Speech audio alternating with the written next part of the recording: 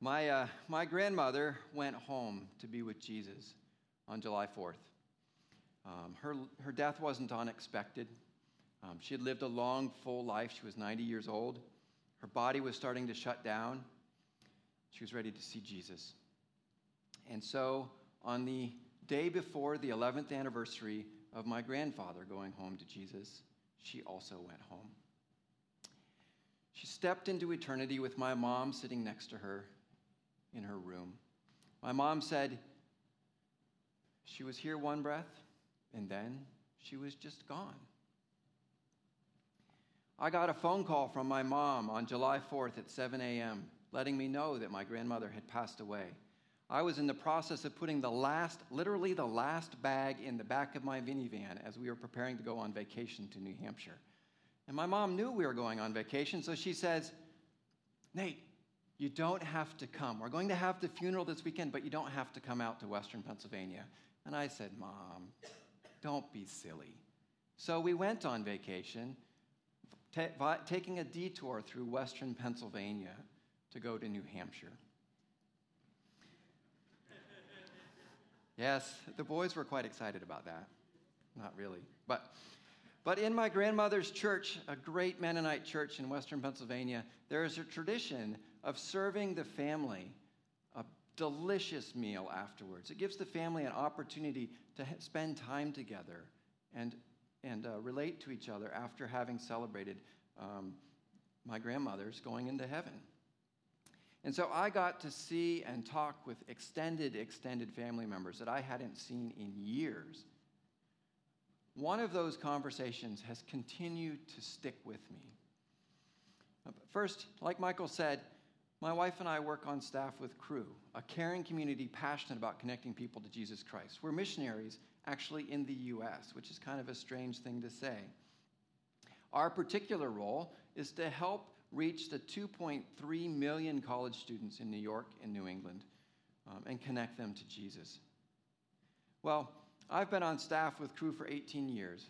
The first thing my great aunt said to me when she saw me after my grandmother's funeral was, "Nate, I want to partner with you as soon as my promised blessings come in." And as soon as I heard that, I kind of grinned inside, and I thought to myself, how funny that my great aunt would say that. Because the last thing I remember her saying to me when I had last seen her face to face 18 years ago at a family reunion was, "Nate, I want to partner with you when I have just a little bit more." And so it was funny to me that those two conversations bookended 18 years of me being in ministry. Now, I can easily look down on my great aunt and condemn her for not acting on what she said she wanted to do. But when it comes down to it, I'm really the same person. I'm really the same as she is. No matter how much I have, a little more would be nice. I will have enough when I am able to afford the next electronic gadget. Maybe for you, you will have enough when you can get that new outfit. Or you can move into that new house that has just a little bit more space. Or maybe you can buy lunch when you go to work instead of brown bagging it. Or maybe you can get that new car that you want. Or you can fill in the blank. Now, there's nothing essentially wrong with any of those things, with even wanting those things. But my guess is that your experience is a lot like mine. You get that new thing, you're satisfied for the moment, and then you find yourself wanting the next big thing. How much is enough? Is my life about accumulating things for myself and my family? Do you want to get off that treadmill known as getting the next big thing? Well, today we're going to see that Jesus wants us to experience more than just getting the next big thing. We're going to see that in the life of Caleb in Joshua chapter 14 and 15. We'll actually look at Joshua 14, verse 6. But before we go there, or as you're turning there, if you have a Bible, or as you're iPhoning it there, first let me give you a brief history of Israel up to today. up to this passage. As you might know, the people of Israel were slaves in Egypt for 400 years. And God miraculously stepped into their lives and pulled them out through a series of miracles and a man named Moses. And then God miraculously led them through a desert, providing miraculously for them as they traveled to where modern-day Israel is. When the people arrived at the Jordan River, which is the eastern border of, essentially the eastern border of Israel, they sent 12 spies to check out the land. 10 of those spies came back and they said, "This land is awesome. It is a land flowing with milk and honey. We want to go in there, but there's a problem. The land is full of giants, and these giants are so big that we feel like grasshoppers next to them. There's no way we can conquer this place. It would be much better for us to get rid of this Moses guy and go back to Egypt and be slaves." But 2 of the spies, Joshua and Caleb, said, "If God is with us, and we know that he is, then he's going to help us take this land. He promised it to us." But the people ignore God's miracles. They turn their backs on Joshua and Caleb, and they refuse. They refuse to enter the promised land. God is understandably very angry with them. And so he says, "All of you who are refusing to enter my promised land, who are ages 20 and over, will not see it." And for the next 40 years, he leads them through the desert, through the wilderness, as that generation dies off. Only Caleb and Joshua, of all of those people aged 20 and older, actually get into the promised land. Our story picks up after these 40 years of wandering. The new generation has followed God's command and conquered most of the promised land. And now that conquered land is being divided up among the tribes of Israel. The first thing we're going to see is that God invites us to believe his promises. And we read this in Joshua chapter 14, verses 6 through 13. A delegation from the tribe of Judah, led by Caleb, son of Jephunneh, the Kenizzite, came to Joshua at Gilgal. Caleb said to Joshua, "Remember what the Lord said to Moses, the man of God, about you and me when we were at Kadesh Barnea. I was 40 years old when Moses, the servant of the Lord, sent me from Kadesh Barnea to explore the land of Canaan. I returned and gave an honest report, but my brothers who went with me frightened the people from entering the promised land. For my part, I wholeheartedly followed the Lord my God. So that day, Moses solemnly promised me, 'The land of Canaan on which you were just walking will be your grant of land and that of your descendants forever, because you wholeheartedly followed the Lord my God.' Now, as you can see, the Lord has kept me alive and well, as he promised for all these 45 years since Moses made this promise, even while Israel wandered in the wilderness. Today, I am 85 years old. I am as strong now as I was when Moses sent me out on that journey, and I can still travel and fight as well as I could then. So give me the hill country that the Lord promised me. You will remember that as scouts we found the descendants of Anak living there in great walled towns. But if the Lord is with me, I will drive them out of the land, just as the Lord has said." So Joshua blessed Caleb, son of Jephunneh, and gave Hebron to him as his portion of land. For 45 long years, Caleb's been hanging on to God's promise that he would receive the land that he had walked on while spying out the promised land. Every year he gets older, and every year there are fewer and fewer people in his generation as they die off. Every year it seems that the promise is less likely to be fulfilled, and now he's 85 years old. But in spite of appearances, Caleb trusts God that he's going to fulfill his promise. Now, this is not trust in a vacuum. This is trust rooted in years of deliberate choices to trust God. Just like working out in a gym develops your physical muscles, so working out and clinging to God's promises in the face of difficulty builds our faith muscles. And Caleb's faith muscles are strong. They're strong because of a number of things. According to Jewish tradition, while Caleb was spying out the promised land, he split from the other 11 spies to go visit the graves of Abraham, Isaac, and Jacob, the founders of the Jewish religion. And those graves were located in the city of Hebron. This points to his reverence for God and his desire to be with the God of his fathers.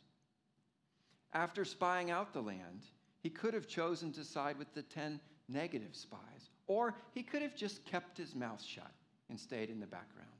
But he exercises his faith muscle, and in the face of 10 other spies giving a bad report, he stands up, raises his hand, and says, "No, we can take it." During the 40 years of wandering in the desert, he could have forgotten the promise, but he exercises his faith muscle, and he clings to that promise that God gave him. Finally, during the 5 years of conquering the promised land, he could have sat in his tent. He was 80 years old.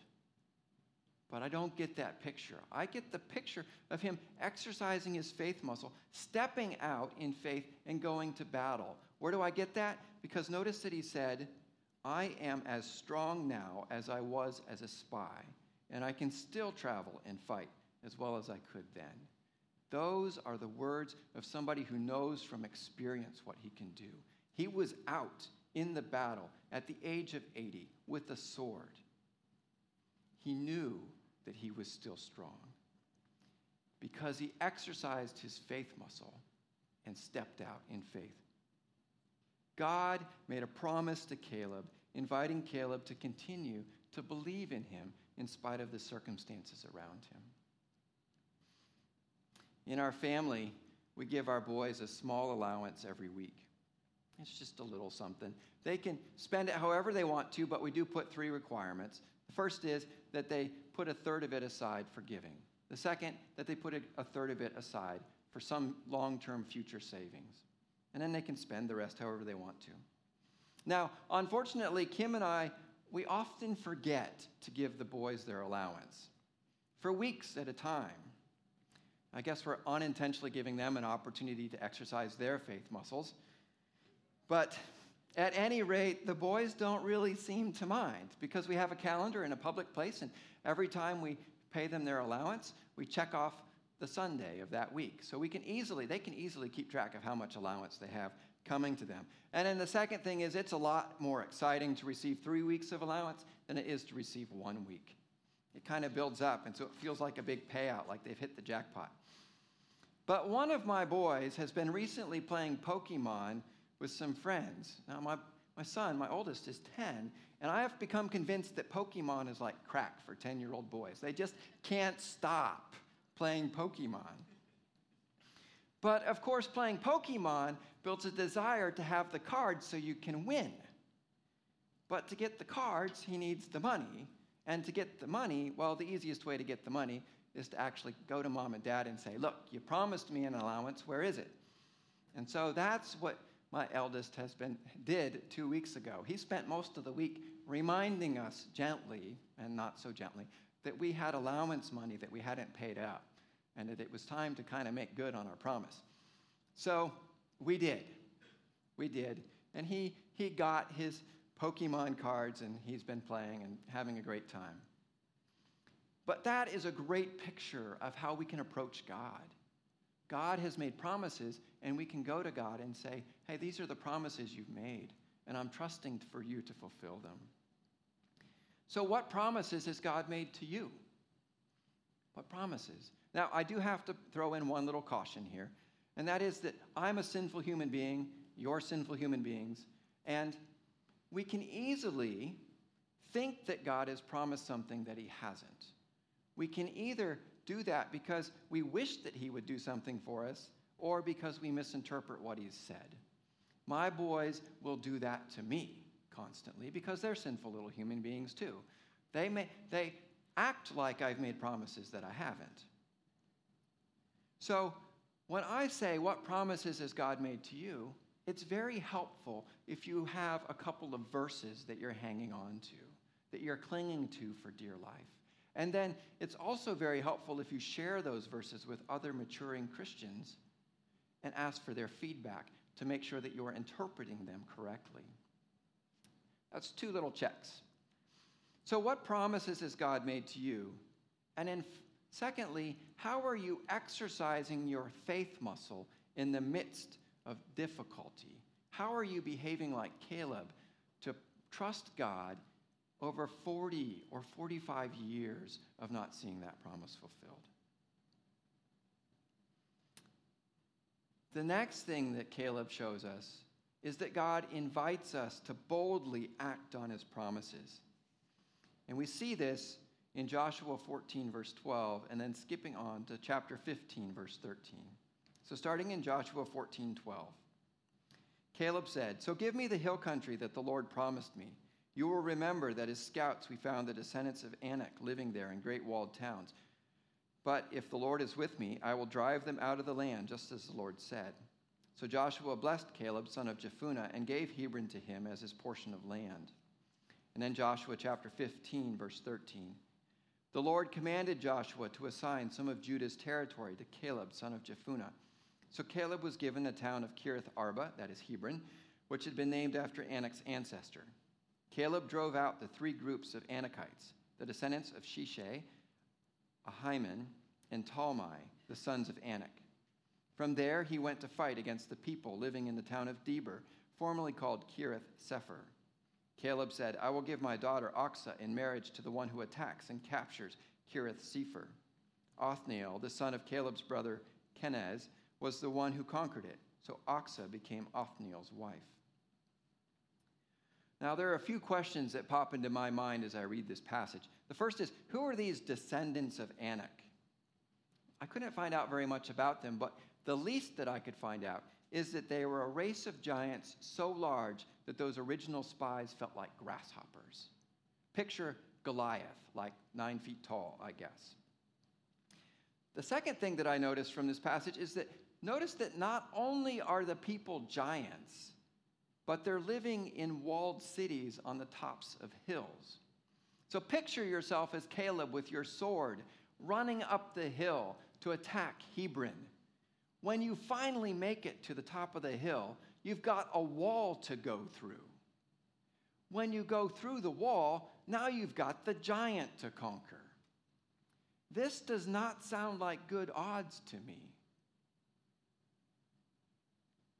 But by this time, Caleb's faith, his faith muscle, has been so strongly developed that he is able to acknowledge the reality of how difficult this task is, and at the same time acknowledge the truth that God is who he is. If the Lord is with me, I will drive them out of the land just as the Lord has said. Acting on God's promises is no easy task. It takes work. So often I think we picture God's promises like a little Christmas present wrapped up and put in a little bow, and all we have to do is open it up gently. That is not what Caleb experienced. Caleb experienced running up a mountain, going through a wall, and killing a giant. He worked hard to take what God had promised him, and he invited others to help him do that. A friend of mine, actually a friend who's just leaving staff with Cru, began hunting for a teaching job this past spring. He felt that God was calling him to leave staff with Cru and go into teaching middle school history. And so he started sending out resumes to high schools here in the Boston area. He sent out resumes, no response. He sent out more resumes, still no response. Sent out even more, still no response. And he remembered Jesus' promise in the Sermon on the Mount in Matthew 6, 30 through 33. Jesus said, "If God cares so wonderfully for the wildflowers that are here today and thrown into the fire tomorrow, he will certainly care for you. Why do you have so little faith? So don't worry about these things, saying, 'What will we eat? What will we drink? What will we wear?' These things dominate the thoughts of unbelievers, but your heavenly Father already knows all your needs. Seek the kingdom of God above all else and live righteously, and he will give you everything you need. So, my friend, knowing that God had promised to care for him and his family, continued to work hard, sending out resumes, trusting that somewhere out there was the job that God had prepared in advance for him. Now, in his ideal world, he would have lined up this job about mid-June, because in mid-June, he headed out with a group of other Cru staff and a bunch of students involved with Cru on a mission trip to South Africa, where they worked tutoring some kids in a slum. And he hoped to have that job lined up so that he would feel comfortable when he was overseas, and also because he knew that when he was overseas in South Africa, it would be a little difficult for him to respond to, say, interview requests. But that didn't happen. He had a chance to exercise his faith muscle even more than he had hoped. And it wasn't until he came back the middle of July that he was hired. Now, that may not be, well, let's just say, until he was hired. And tomorrow he is leaving. He's going to Texas to begin a job as a history teacher. He worked hard because he knew that God would provide. It was kind of like he was engaged in this little Easter egg hunt, working hard to find where God had hidden the job for him. But he still had to work for it. And he did so because he trusted that God would provide for him. So how is your hard work demonstrating that you're trusting Jesus? How is your hard work demonstrating that?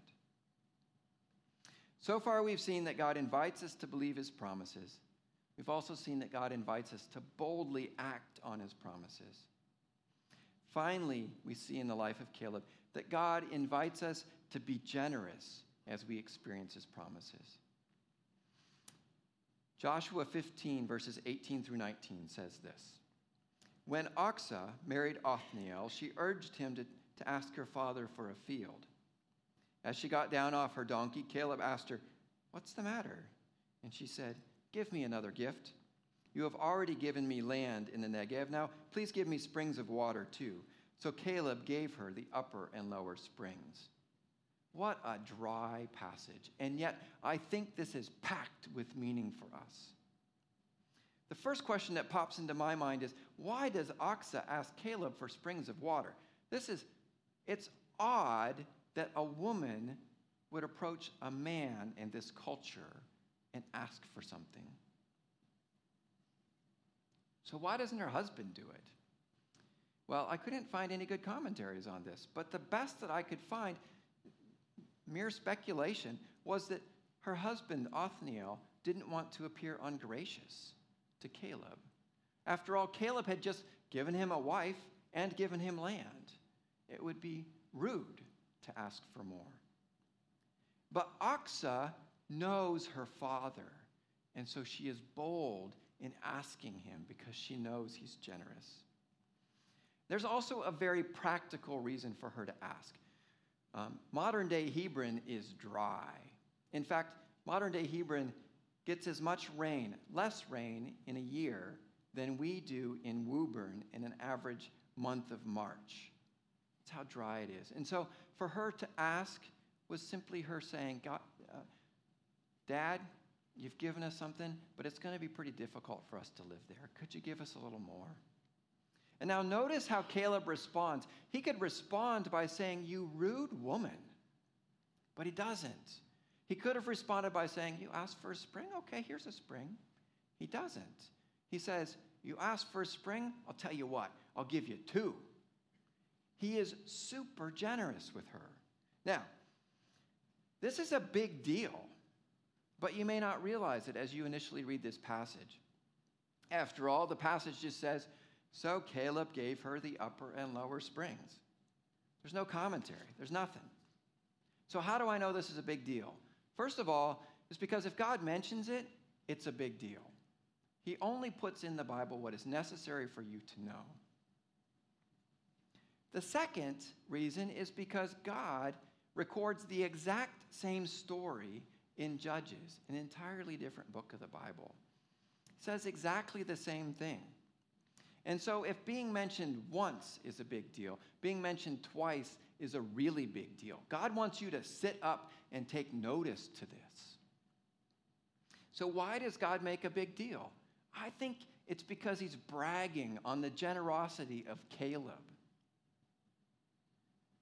God wants you to notice how exceedingly generous Caleb is. How do I know he's generous? Well, here, this incident here, but there's another spot where Caleb is over the top generous. There are two towns that are mentioned that Caleb conquered, Hebron and Debir. He gives both of them away. Both of them. Later on, you find out that Hebron is the primary city that he conquered, the one that had the giants living behind walled cities on the top of hills. He gives it to the priests who didn't have their own land. And that city, the city of Hebron, becomes one of 6 cities of refuge. Now, a city of refuge in ancient Israel was a spot where you ran for your life if you had accidentally killed somebody else. If you accidentally killed somebody in ancient Israel, their family had the right, should they choose to exercise it, to kill you in return. Caleb donated a city that became a spot of refuge for those who had accidentally killed others. They could run to that city and be safe. And then the city of Debir, the one that Othniel conquered, that one Caleb also gives to the priests so they would have a spot to live. So God had promised Caleb land, and for 45 years, Caleb had held on to that promise. At 85, he was able to act on that promise, and he conquered the land that God had promised him. Hand-to-hand combat with giants. And what does Caleb do? He gives it away. He lets that land flow right through his hands to someone else. How in the world could Caleb do this?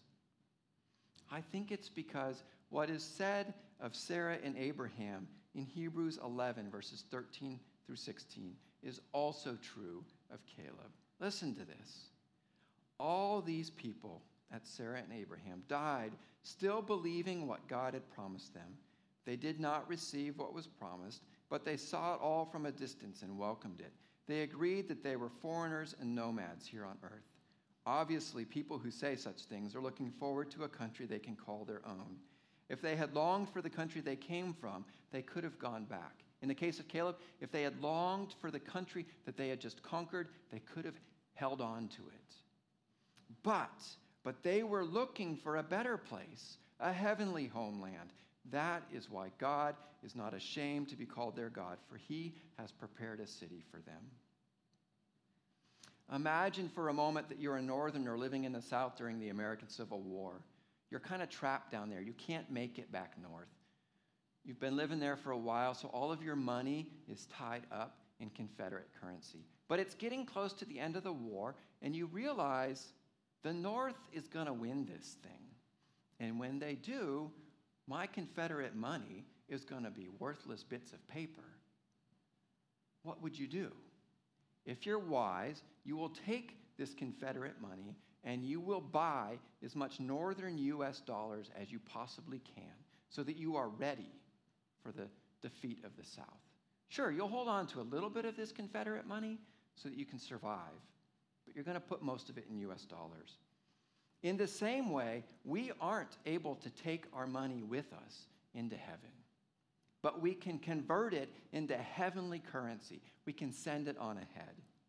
How? By generously participating in the 3 things that last forever: God, his word, and the souls of people.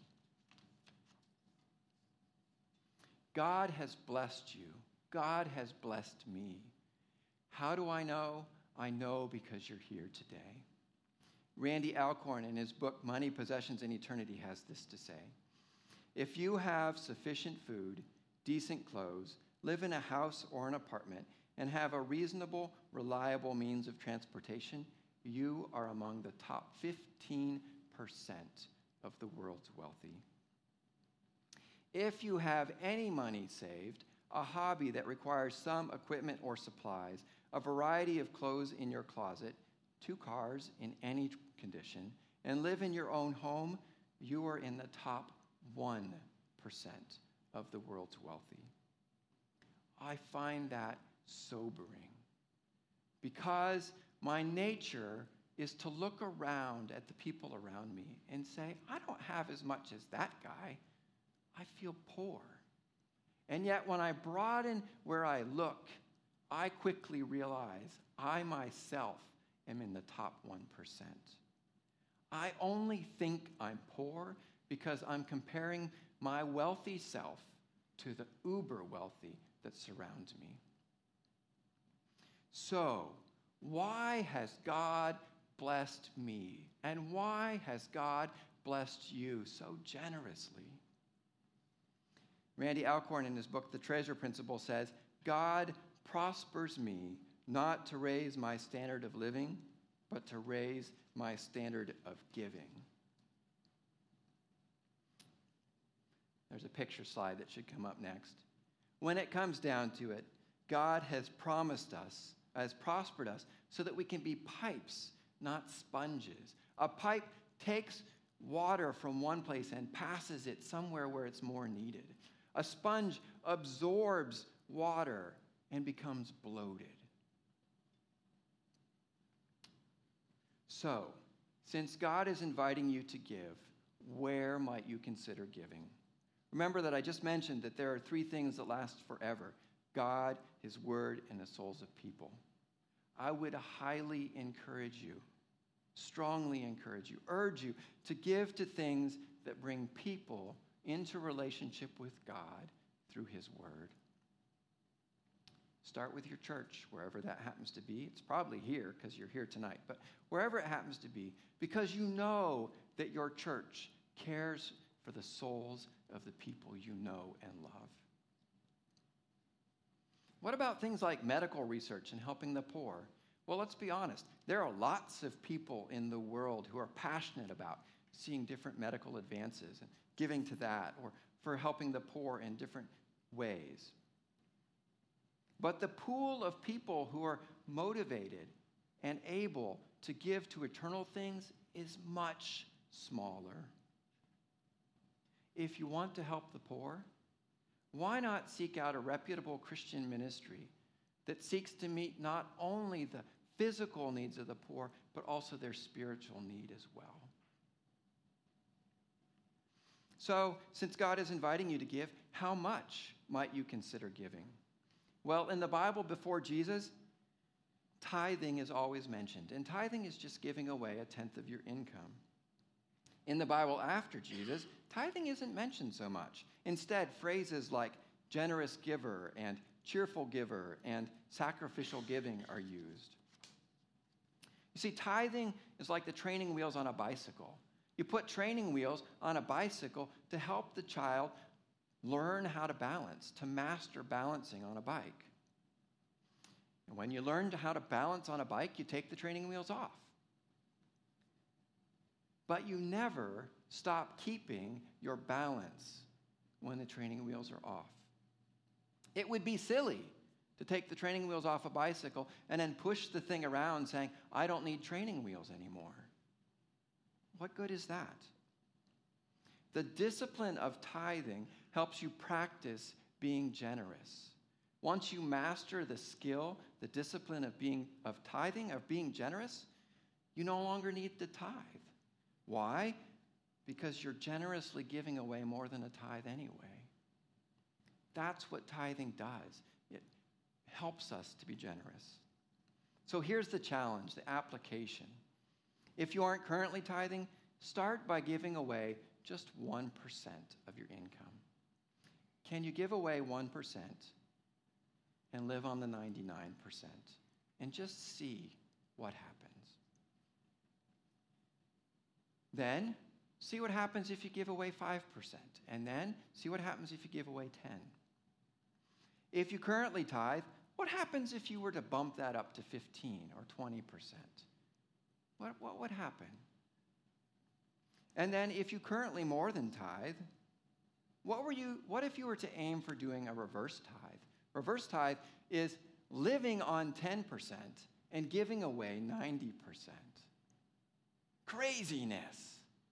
But I wonder what would happen if you were to invest that much in eternity. Of course, there are lots of other scenarios like, I'm in debt. Should I tithe? And I don't feel called to give to a particular thing. Well, there are a bunch of recommended books out there that I carefully selected because they have strongly influenced how I think about money. There's one of them that I definitely want to point out to you. It's actually an article, not a book, and it was written by my wife about 20 years ago when she was a student. It was an article written by her for Worldwide Challenge Cruise magazine. It's still the featured article 20 years later on stewardship. I find it challenging reading through it. So Caleb could have been a sponge.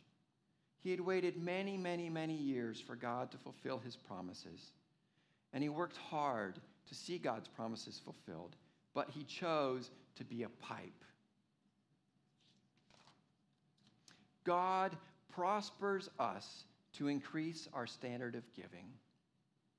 But I want to be a sponge. I want to suck up God's provision and use it on myself. But God is calling me to be a pipe, passing out my wealth on the 99% who are not nearly as wealthy as I am. Remember my great aunt, the one who said she wanted to partner with me? She's in heaven with Jesus right now and with my grandmother. On the way home from my grandmother's funeral, she was killed in a car accident. Having never experienced what she said she wanted to experience, partnering with me in ministry. I think my aunt was generous, but I wonder how many times over the last about 20 years she was a sponge and not a pipe and missed out on what God wanted to provide for her. I'm excited that she is in heaven, but I am sad that she's not experiencing what she could have experienced had she been a pipe. But the good news is that Jesus can make sponges like me and like you into pipes like Caleb. Will you step off the next big thing treadmill, turn your back on being a sponge, and with God's help, become a pipe for Jesus?